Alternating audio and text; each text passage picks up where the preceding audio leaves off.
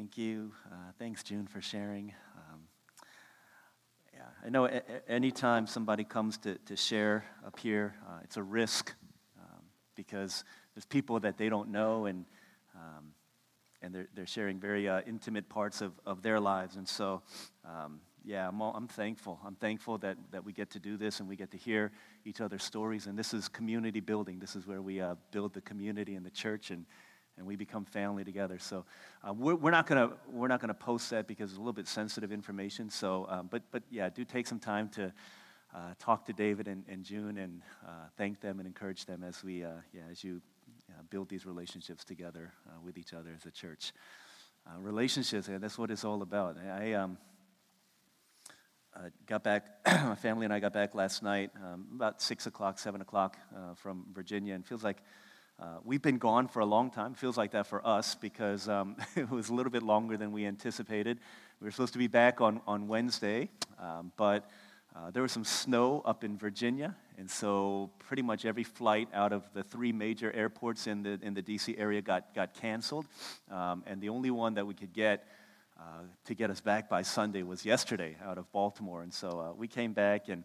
We're a little bit, we wanted to be back. There's always, obviously there's no place like home, so we wanted to be here, and this is where we wanted to be. But once we realized, hey, we thought about driving down, but cooler heads prevailed, and we realized, let's just, let's enjoy this time. It's a gift that God's given to us, and so it was cool. It was cold, but it was cool that my kids got to see snow for the first time. They got to go down a makeshift sled in a hill in the backyard of my parents' home. They got to ride on trash bags down snow, and they're really excited about that. Manny has been our 8-year-old has been learning about Washington, D.C., and so we got to go into D.C. as a family, and she got to take pictures at the Lincoln Memorial. She got to go to the Bible Museum in D.C., which was awesome. We took the kids to the Natural History Museum, the Smithsonian. They took pictures outside of the White House, took pictures from the car outside the White House. A lot of cool things that we did, and it afforded us some really cool time. Olive and I had, late at night, we went out on a date and had sweet and sour pork, and that was really cool, and we're excited about that. But for, all of the sights and sounds and the things that we got to see, the biggest gift, obviously, was that we got to spend time with family. We got to spend time with friends and people that we hadn't seen, people that we cherish, and people that we value. And at the end of the day, that's what it's always going to be about. It's going to be about the people that we have relationships with, and that is the greatest blessing. And we felt like, if God is going to give us these extra 3 days, and we're going to maximize the blessing of that time, because that is the greatest blessing in life. And when all is said and done, man, you can't take any of the stuff of life with us. The only things that are eternal are His Word and people. And so we valued that and we treasured that. And we know that. We understand that to be true. But to every yin, there's a yang. And you know that there are great pains that come in relationships. We've been talking about this for the past 5 weeks, right? How relationships are awesome, but when they're not, they're not. They really stink. The broken relationships, hopefully, will be more an anomaly and more of a not the norm in your life. But the fact of the matter is that broken relationships are a multi-billion-dollar industry, at least here in America. Almost every reality show gets its money based on the fact that relationships are broken. That's the drama of the Real Housewives of any city, isn't it? It's the drama that's involved in, Maury Povich show or Jerry Springer back in the day. It's the drama that causes Top Chef to be so exciting when someone's placed on a team with somebody that they don't want to be on a team with. There's a reality show that I think comes on Netflix or somewhere. It's been going on for the past 7-8 years. It's called Confessions, Animal Hoarders. And it kind of tracks the story of people who hoard animals. It's kind of disgusting. Have you seen it? Yeah, it's weird. It's really crazy stuff. There's this person who hoards chihuahuas, right? Has to be chihuahuas for whatever reason. They've got like bunches of chihuahuas all around the house. Someone who hoards bunnies and they've got them jumping around the house. There's one little girl about 10 years old, who hoards cockroaches. That's crazy. And her parents live in that house, and her parents were like, well, at first it was a little bit weird, but we've gotten used to them now. It's insane. She has homes for cockroaches, but the cockroaches obviously don't stay in the home. They're crawling on the bed. She's sleeping, and they're going all over her face, and she's laughing. She thinks it's awesome. People are weird. There's this one episode where this lady had 86 cats. You know me, for me, having one cat is crazy enough, but she got 86 of them, 86 cats living in the house, and she lives in complete darkness because some of these cats urinated in the outlets and all of the electricity in the house is gone. And she lives in darkness with these 86 cats around her. Why do you do that? They ask. And her answer is the same as almost all of the other pet hoarders.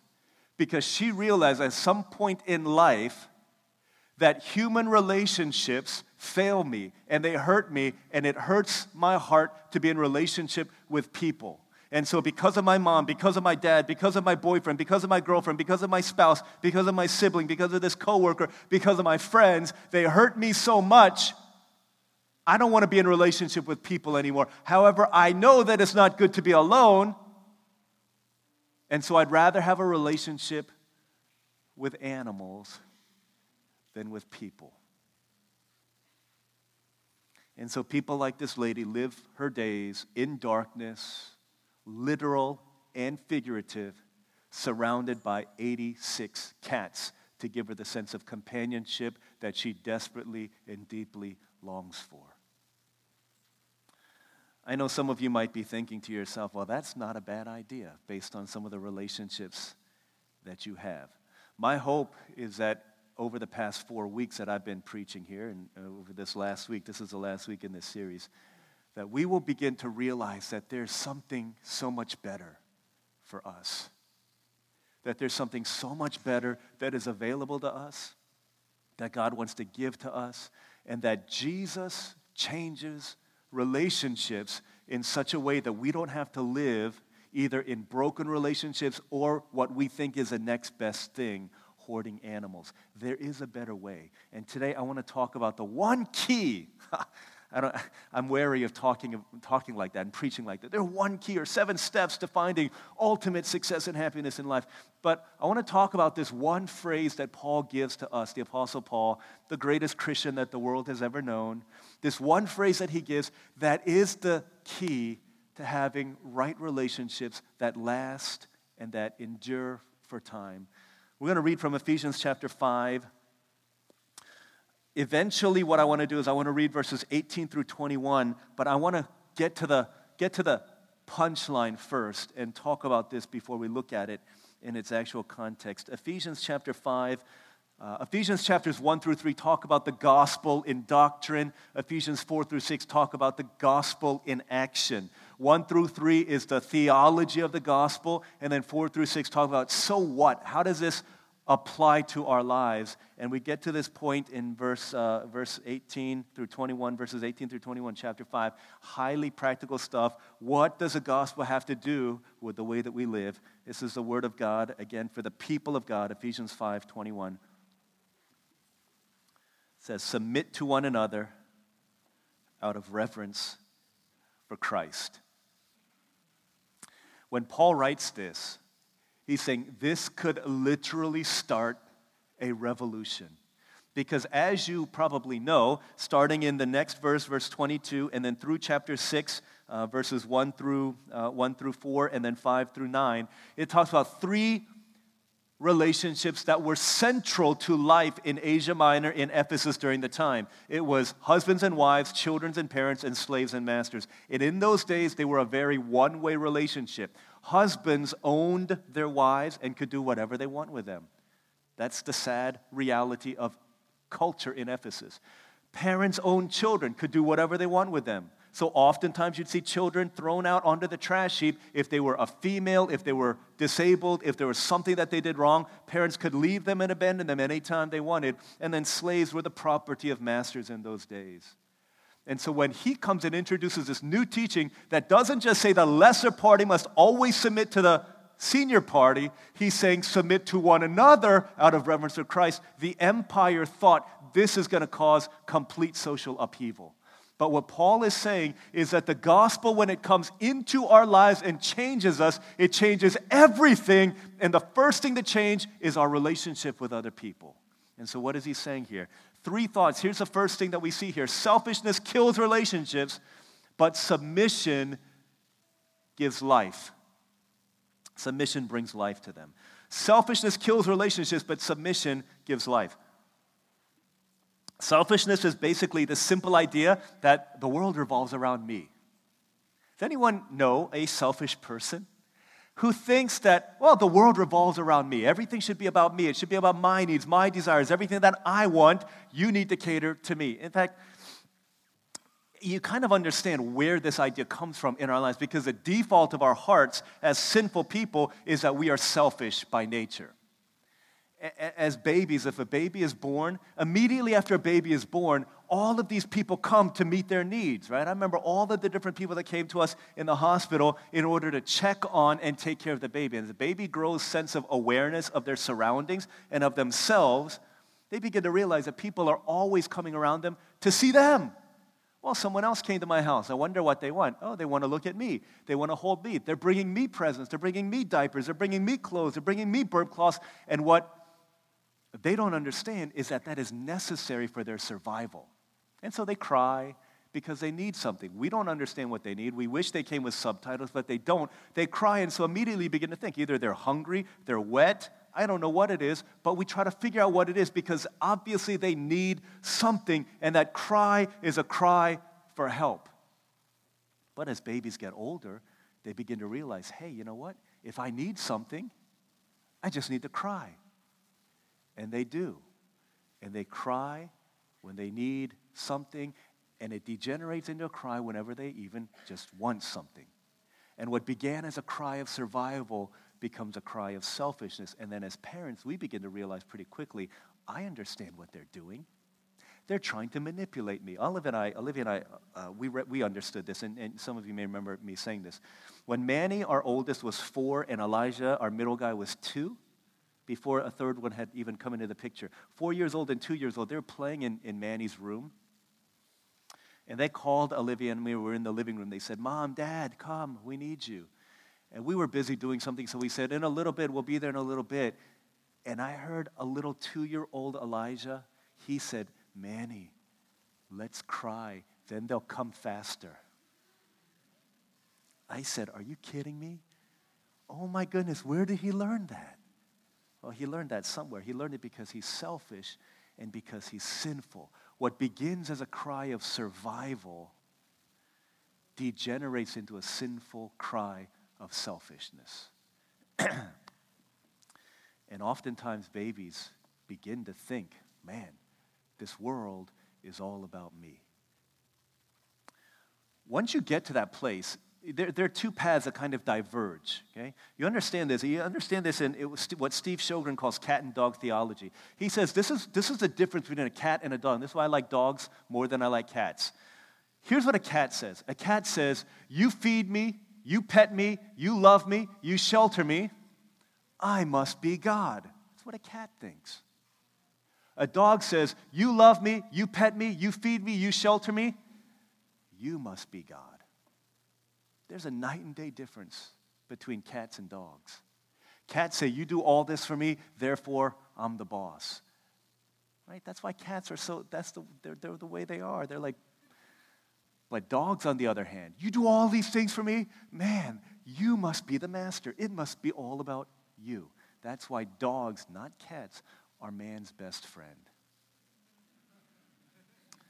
As you get older, right, are you more like a cat or are you more like a dog?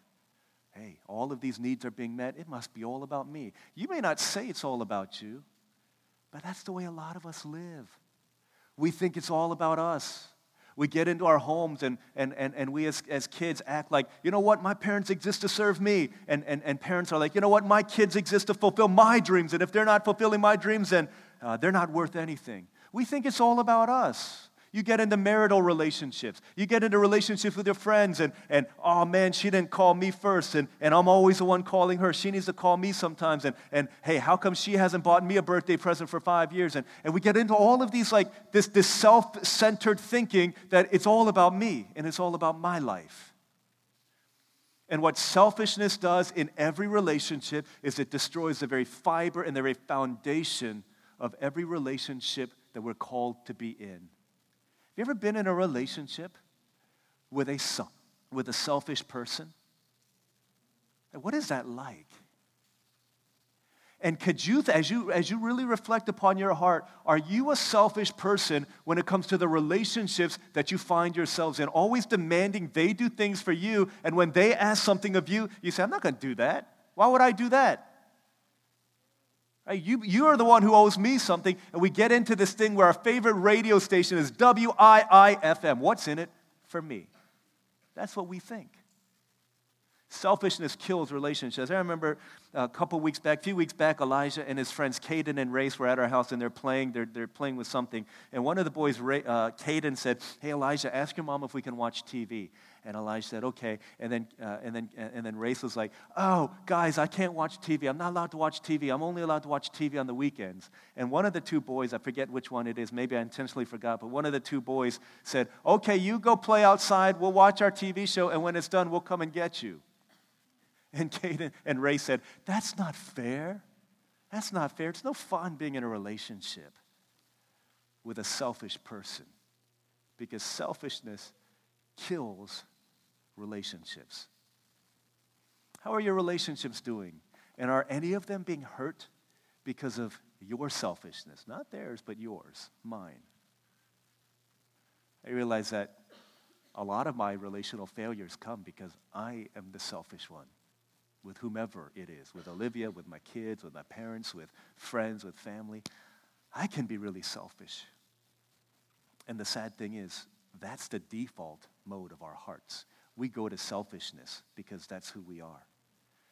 But Paul writes this letter to the Ephesians to say, guys, when you accept Jesus, when Jesus becomes your Lord and Savior, when His Spirit lives within you, there's a different MO that takes over. It's no longer selfishness, but submission becomes the status quo of the way that we live and the way that we relate to each other. That's what he says. Submit to one another out of reverence for Christ. It says, if you have Christ in you, then the new default of our hearts, there's a new ability, a new capability in us that was not there before for us to be able to submit to the other person in order that the relationship might find life. What does it mean to submit? It means that it's no longer all about me. It means I surrender my desires underneath yours so that your desires take precedence over my own. It means that I treat you the way that I would want to be treated by you. It means that I treat you better than I am being treated by you.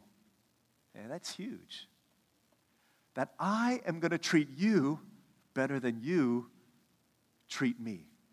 That I will subjugate my desires to yours in order that the relationship might be strengthened and healed. This is huge. And Paul's saying, listen, this is revolutionary stuff. And the Roman Empire, especially in Ephesus, were scared to death that this is going to cause an upheaval in the social order. Are you kidding me? You can't ask them to do this. But Paul is saying, when we get this, there's revolution in our relationships. I had this friend named John. He's a pastor now up in Virginia. Remember when he got married pretty young. He was maybe 23, 24 with his wife, Leanne. And he said, when we got married, this was the way we operated. We saw this verse as our life verse, our marital theme.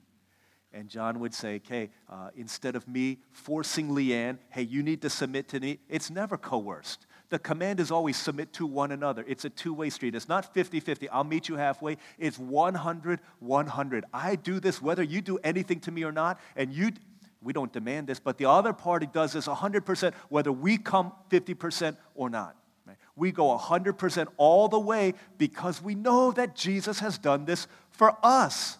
We're not waiting for somebody else to do this first. We go and we take the first step. We submit to each other out of reverence for Christ. And this is what he said. He said, when Leanne and I are in this relationship, I would come and I would submit to Leanne and I would lift her higher to another level.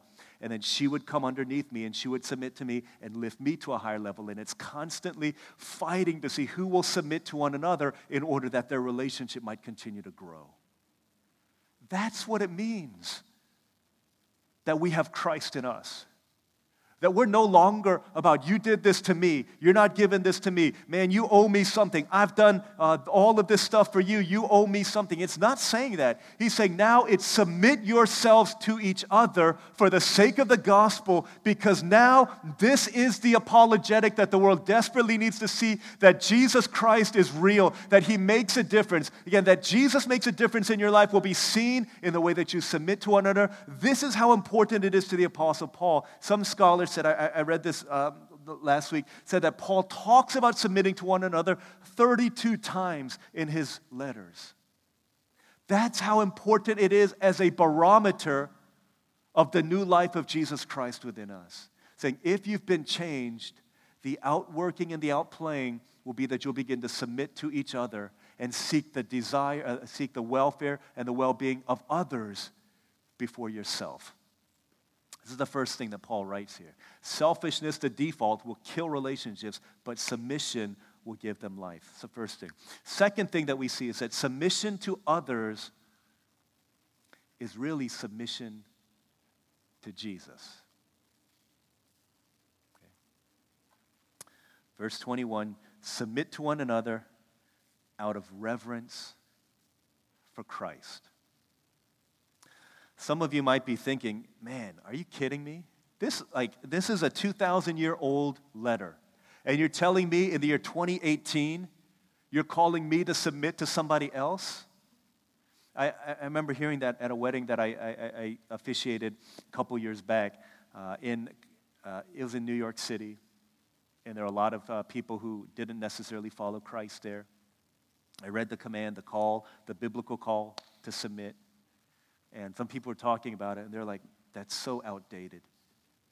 That's so misogynistic. Right? That's so of a different time period.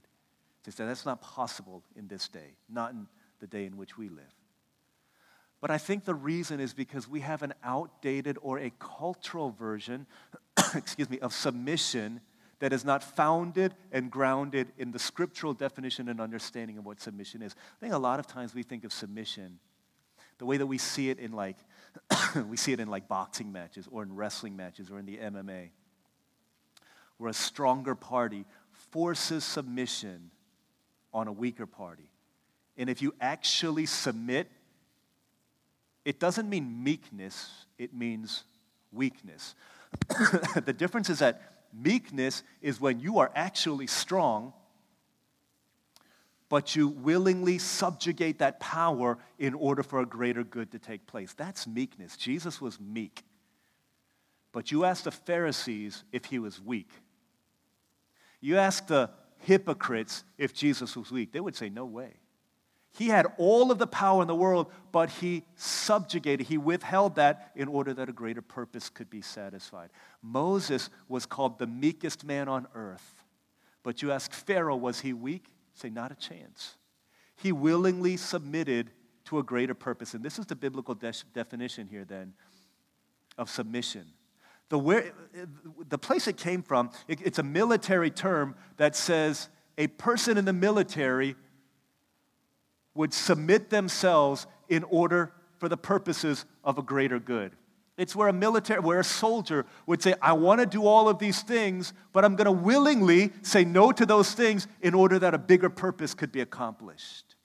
In order that we might fight for our country, that we might defend our freedom, that we might secure rights for the oppressed. Whatever that case might be, it's saying, I will willingly humble myself in order that a bigger picture can be accomplished for the sake of the team.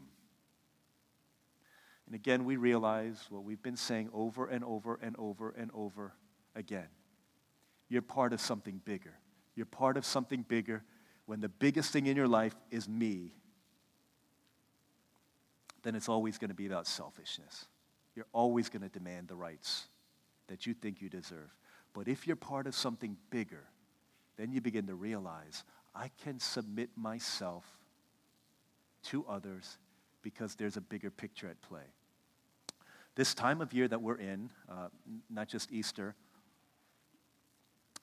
but sports fans call this March Madness, okay? March Madness because it's one of the best times of the year, outside of Christmas and Easter. It's when the NCAA, the College Basketball Championship playoffs are taking place. I think we're down to the final 6 to 8 teams or 4 teams or something like that. I haven't been watching because because of Lent. I'm not watching TV and things. And it's a good thing because the team that I was cheering for, the team that I would have wanted to win, the number 1 ranked team in the country, the Atlantic Coast champions, regular season, conference championships, the overall number 1 team, the University of Virginia, made history a couple weeks ago by becoming the first number 1 team to lose in the first round. We made history, but sadly we were on the wrong side of it. It's interesting because at the beginning of the year, nobody thought Virginia would be any good. No one ranked the university in the top 25 of any rankings. And the reason why is because people said things like this: that team is so boring. And I read articles, I looked back on it. They said they are painful to watch. They are bad for the game of basketball. Why? Why are they so bad if they're so good? Because the brand of basketball that they play is not something that spectators and audiences want to watch. People come because they want to see 100 points. They want to see people dunking. They want to see fancy passes, three-point shooting. But Virginia's not like that. They're very slow. They don't have any superstars on their team. In fact, articles said the best college basketball team in the country will not have a single player go to the NBA this year. They don't have any superstars. You ask somebody, hey, who are the best players on UVA? Not many people will be able to name a single player on the team.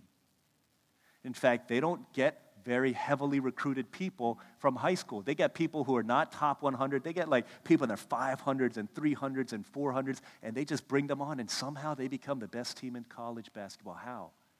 There's this one guy, his name is Ty Jerome, and when an interview was saying, hey, people talk about how you guys are so boring and how no one wants to watch you and everyone wants you to lose because no one wants to see you play, he says, you know what? Quite frankly, I don't care. But if I have to give an answer to them, this is what I would say. All these other players are playing for the next level to get to the NBA. But for our guys, we're playing for the here and now. He's saying this is basketball at its purest. We're not playing to get noticed by scouts. We're not playing so that people will praise us. We're playing. They're godly too. Their coach is a Christian, Tony Bennett. He says, we're playing because we're willing to sacrifice ourselves and our name for the sake of Virginia basketball so that we can be the best team. Because when all is said and done, we know we might not go to the pros, but we're going to look back on these years and we're going to have relationships with people that we're going to value for the rest of our lives. He said, this is what basketball should be all about. That's what it's all about. Saying, my name doesn't matter. It's not about me. I'm going to submit myself, even though I could have gone to a better school and become famous and become good. They intentionally recruit players who have a mindset that I'm willing to do whatever it takes, even if it means me never playing a minute on the basketball court, in order that my team might become great. Saying, that's what basketball is. He has learned and they have learned the secret to basketball is submission. The secret to relationships is a mutual submission for the sake of the team. What is that team? For whom are we forsaking our desires and our wishes and our needs? Submit to one another out of reverence for Christ. Guys, we are part of a team that is so much bigger than the team of me. Saying, when you live this way, you're showing people the value and the worth of Jesus. You're playing for a team that's bigger than yourself. You're playing for a team that is your friendships. You're playing for a team that's your church. You're playing for a team that's the kingdom of God. You're playing for a team that's your marriage, whatever it is. But he's saying because you're playing for a picture bigger than yourself and for a team bigger than yourself, out of reverence for Christ, will you be willing to submit and let go of your selfishness for the sake of a bigger picture and for the sake of a bigger team? In other words, this is what Jesus is saying to you and to me. Think of, again, a relationship. And I know a lot of us have made strides in our relationships almost for the past 7 weeks. Every week I've gotten at least 1 or 2 people saying, you know what, I've had this conversation with this person and our relationships are being healed. I feel free. I feel redeemed. I feel released from this guilt, from this shame, all of these things, and we're going for it. But I know that there's still maybe some things, some relationships in our lives, struggles that are ongoing. And what I fear is at the end of this 5th week of this series, that we're going to go back and we're going to be content to have broken relationships, and then we're going to be okay just being okay in those relationships instead of striving and fighting for more. But I know that our reality for some of us here is that there still are difficult relationships. Okay? And maybe there always will be. Maybe it's with your parents, and maybe it's with your friends. Maybe it's with someone who used to be your friend. Maybe it's with an ex-girlfriend or boyfriend. Maybe it's with someone in your Bible study class or whatever it might be. Here's what Jesus is saying. When Paul writes, submit to one another out of reverence for Christ, he's saying, don't look at that person. Don't look at that person and what you want to do for them. He's saying, if you can't do it for them, would you do it for me? And would you do it for me? This is what Jesus is saying. I know sometimes you think about that person, you look across the table at them, and you just, these feelings of rage and hate rise up within you. It says, if you can't love them for who they are, would you love them for me? Would you do it for me, out of reverence for me, out of your love for Jesus? Would you do it for me? When you want to lash out and yell at that person, would you see Jesus' face on theirs, and would you love them the way that you would love Jesus? You think, would you do that for me? When you feel like I can't do this any longer, that person that I just can't stand and I wish that they would disappear off the face of the earth, when that kid bullies my friend, when that kid bullies my child, when that kid does all of these mean things and talks smack about the people that I love, when you cannot submit to them, would you do it for me, Jesus says. And this is what it means to submit to one another out of reverence for Christ. It's not just about your willpower and your ability to do it. It's not because they're lovable. It's because you follow Jesus that you're able to do these things, even when you don't want to.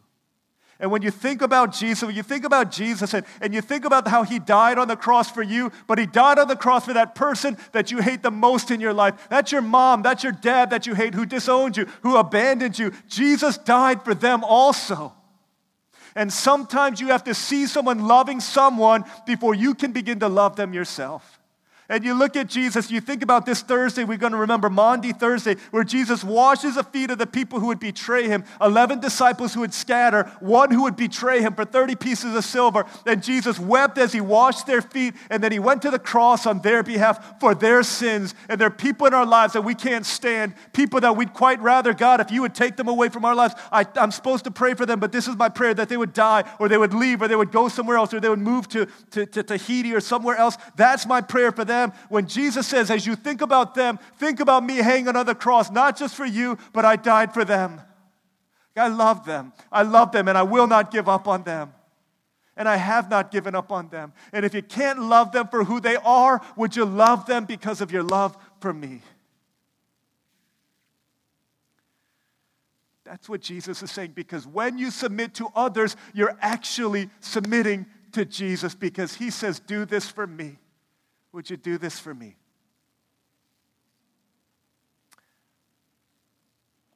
And again, if you don't know Jesus, this isn't going to make any sense to you. It doesn't. But he's saying, if you have Christ in you, if you've got Christ in you, then you're a different person. There is a new creation.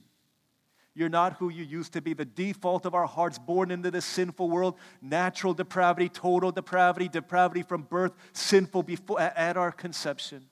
The default mode of our hearts is to be selfish.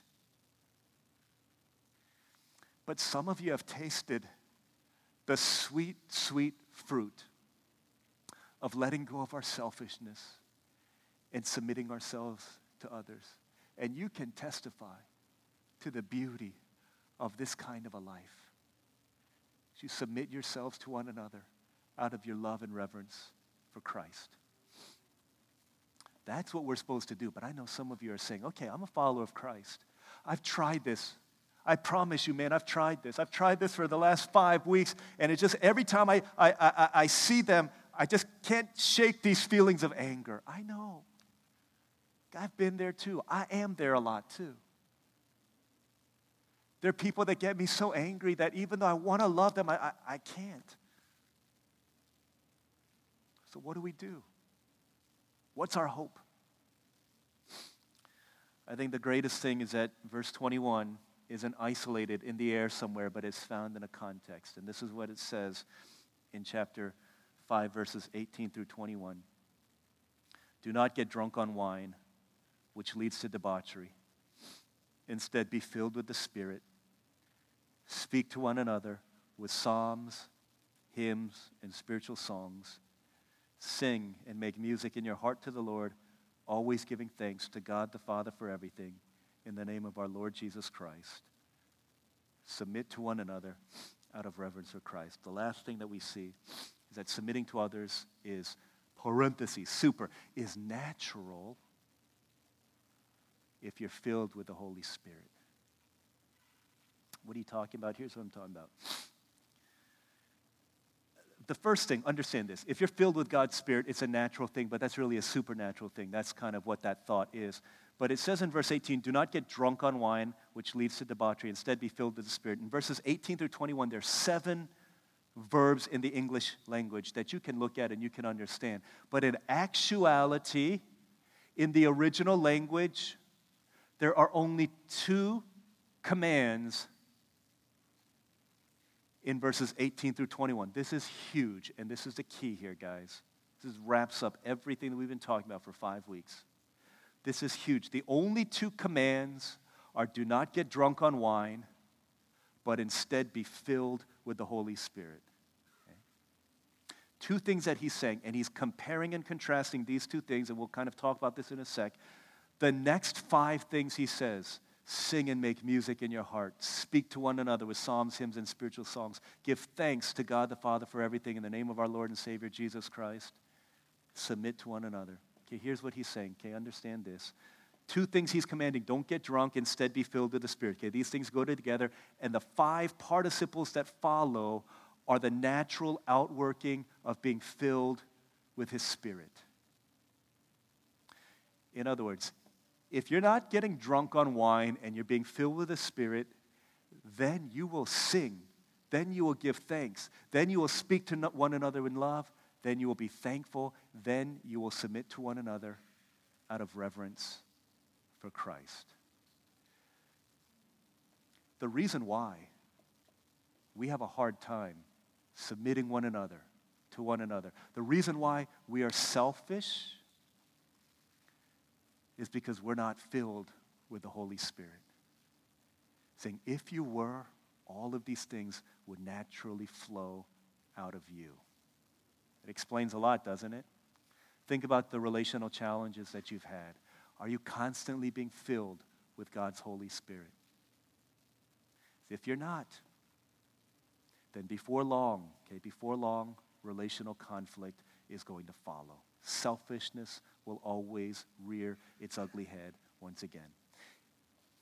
You know people who've gotten drunk? Have you experienced that before? Hopefully you haven't experienced drunkenness, but if you have, there's grace and forgiveness, and you can be the sermon illustration here. When you're drunk with wine, I've had a little bit too much. People say you're tipsy. You can't walk straight. Why can't you walk straight? Before alcohol, you could walk straight. Why can't you do your ZYXWVU, say the alphabet backwards? Why can't you do that anymore? Because when you're drunk with wine, you're under the influence of another. You're not yourself when you're drunk. You're controlled by something other than yourself. And then you begin to say things that you wouldn't otherwise say. you begin to do things that you wouldn't otherwise do. You begin to go places you may not otherwise go. You're a different person when you're drunk. And Paul is comparing and contrasting drunkenness with wine, with being filled with the Spirit. He says, when you're filled with the Spirit, you become a different person. You're no longer selfish. You can submit to other people. You begin to say things that you wouldn't say before. Man, I can't believe I said that to you. I can't believe I said I love you. I've never said that before. That's weird. But you're under the influence of another.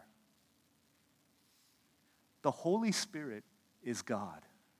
And when you are filled with the Spirit, can you imagine some of our middle schoolers are so little and so cute. They're like, little penguins walking around, little, Ewoks walking around. But imagine this, when Jesus come into my life, right? Jesus come into my life, then infinite, eternal, immortal God, Holy Spirit lives in them. It's like, bam, and they're a completely different person.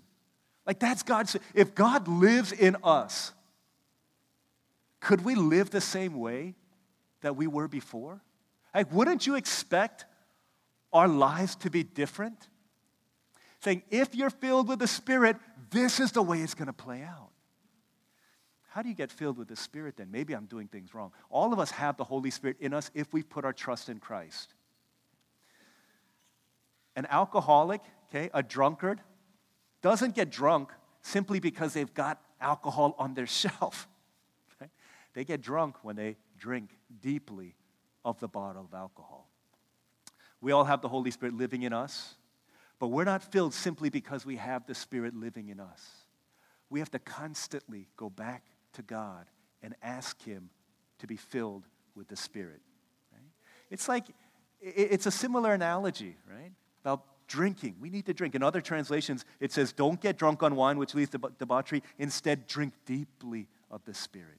And he talks about the same language. You go to McDonald's, or I don't know where you might hang out. You go to your favorite, local cafe, and if it's Starbucks, you've got a gold card or something like that, and they'll refill your coffee for free or refill your tea for free. And so you sit there and you're doing your work, you're studying, you're hanging out, and you finish all of your green tea, and you get a refill. Why? Because you're empty. And because you know where you can get free refills. What's the most number of refills you've gotten in one sitting? I've been at that place, Starbucks, for several hours, and the most number of refills I've got was probably about 3 because I just started feeling bad. I started feeling bad going up, and, I just feel bad.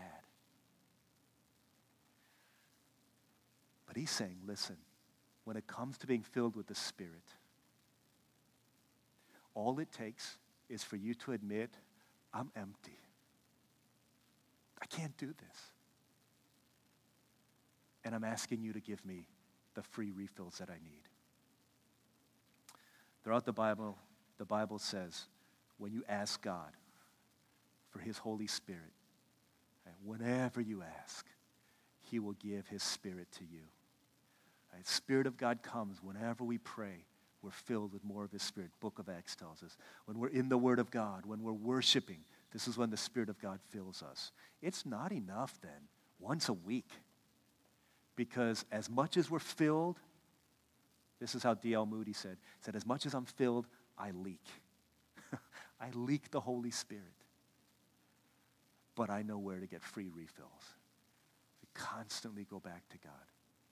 Holy Spirit being filled then is not about saying, it's not necessarily about saying, God, I want more of what you have for me. That's part of it, but it's saying, God, I want you to have more of me. I want you to have more of me. I want you to have more of me. And the more our hearts are pure, the more our hearts are consecrated to the Lord. Right? Not dabbling in sin here and there, not compromising here and there, but just pure heart. God's Spirit can fill those kinds of people in power. Right? Lord, I want to be holy. God, I want to be pure. Lord, I want to be surrendered. These are the people. It's not about gifting. It's not about talents. It's not about the people that praise Him. It's not about the way that they can spin a phrase or the way they can mop a floor, the way they can lead a song. It's not about that. It's about God's Spirit coming and touching a person because they say, God, I need more of you. I can't do this. I want to be holy. I want to be surrendered. The reason then our relationships with people falter is because our relationship with God is faltering. The reason we have immature relationships with people is because we have immature relationship with God. What is God wanting from us? Okay, this is what God wants. This is what God wants. Sometimes you have relational difficulty and you cannot do anything about it because God is saying, you need to come back to me. You can't fix this on your own. The one thing you need is the one thing that we talked about at the beginning. Just sit at Jesus' feet. Are you doing that? If you're doing that, then it'll show up in your relationships. It'll show up in the way that you lay down your selfishness and your pride and you begin to submit to each other.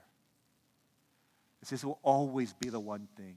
It will always be the one thing, and we will talk about this here at our church until the day we die, that our relationship with God always influences our relationship with other people. It always, always does. So let's stop blaming other people. Let's own our own hearts. Let's realize, today's the day. I need to begin, not tomorrow, not next week, but today. Let's not wait for someone else to make the first move. It's on us. We are as filled with the Spirit as we want to be. It's on us. Let's begin. Let's go there. God wants to bless. He wants to fill. Let's pray.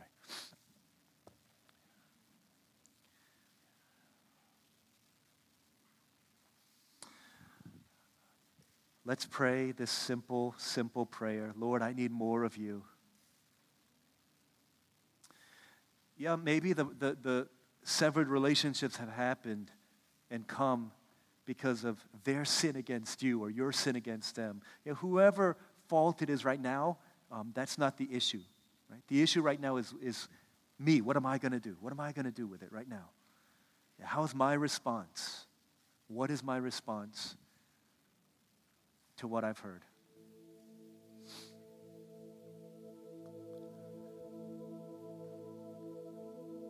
Sometimes, and a lot of times, what the other person meant for harm, God meant for good.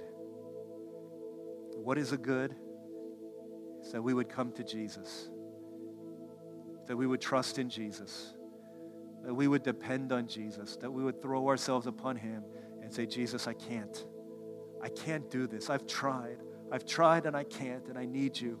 Jesus, I know I'm empty, but your love and your Spirit will not run dry. I know here right now I'm at a filling station, and everywhere I go, because you go with me, wherever I am, that can be a place where I can get free refills of who you are and more of you in my life, that you would take more of me, take my selfishness, take my pride, take my selfish desires, and pour into me a spirit of selflessness that I might be able to love others and seek their welfare above my own. And then the world will see that Jesus is real because we submit for the sake of a team that's bigger than us. Let's pray for a few moments. Lord, I need you. Father, I need more of your Spirit. Jesus, I am thirsty for more of you. Won't you come and fill me? I've tried and been found lacking. Lord, I need you. Fill me with your Spirit. Let's pray like that for a couple moments together. If you want to just lift your hands as a sign of, Lord, I need you. I'm waiting for you to fill me. We don't need to wait for a feeling or a sign. We pray, we ask, and God's going to fill us. That's his promise. And we just move out in faith, trusting that the Lord is filling, working in us. Let's pray like that for a couple moments, and I'll pray on our behalf. Let's pray. Jesus, we need you.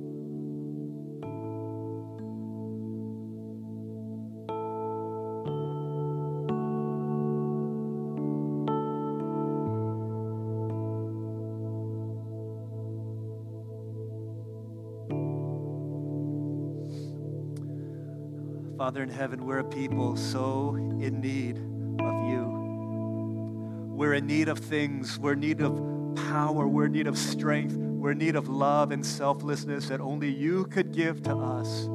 Father, we can't.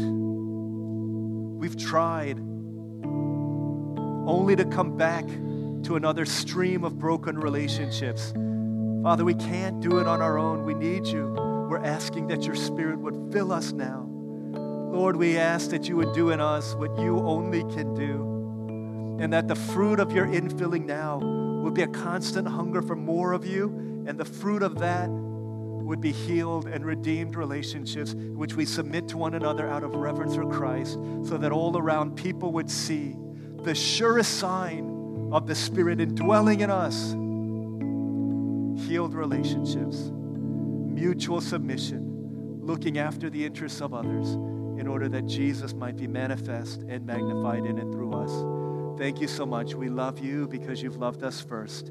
In Jesus' name we pray.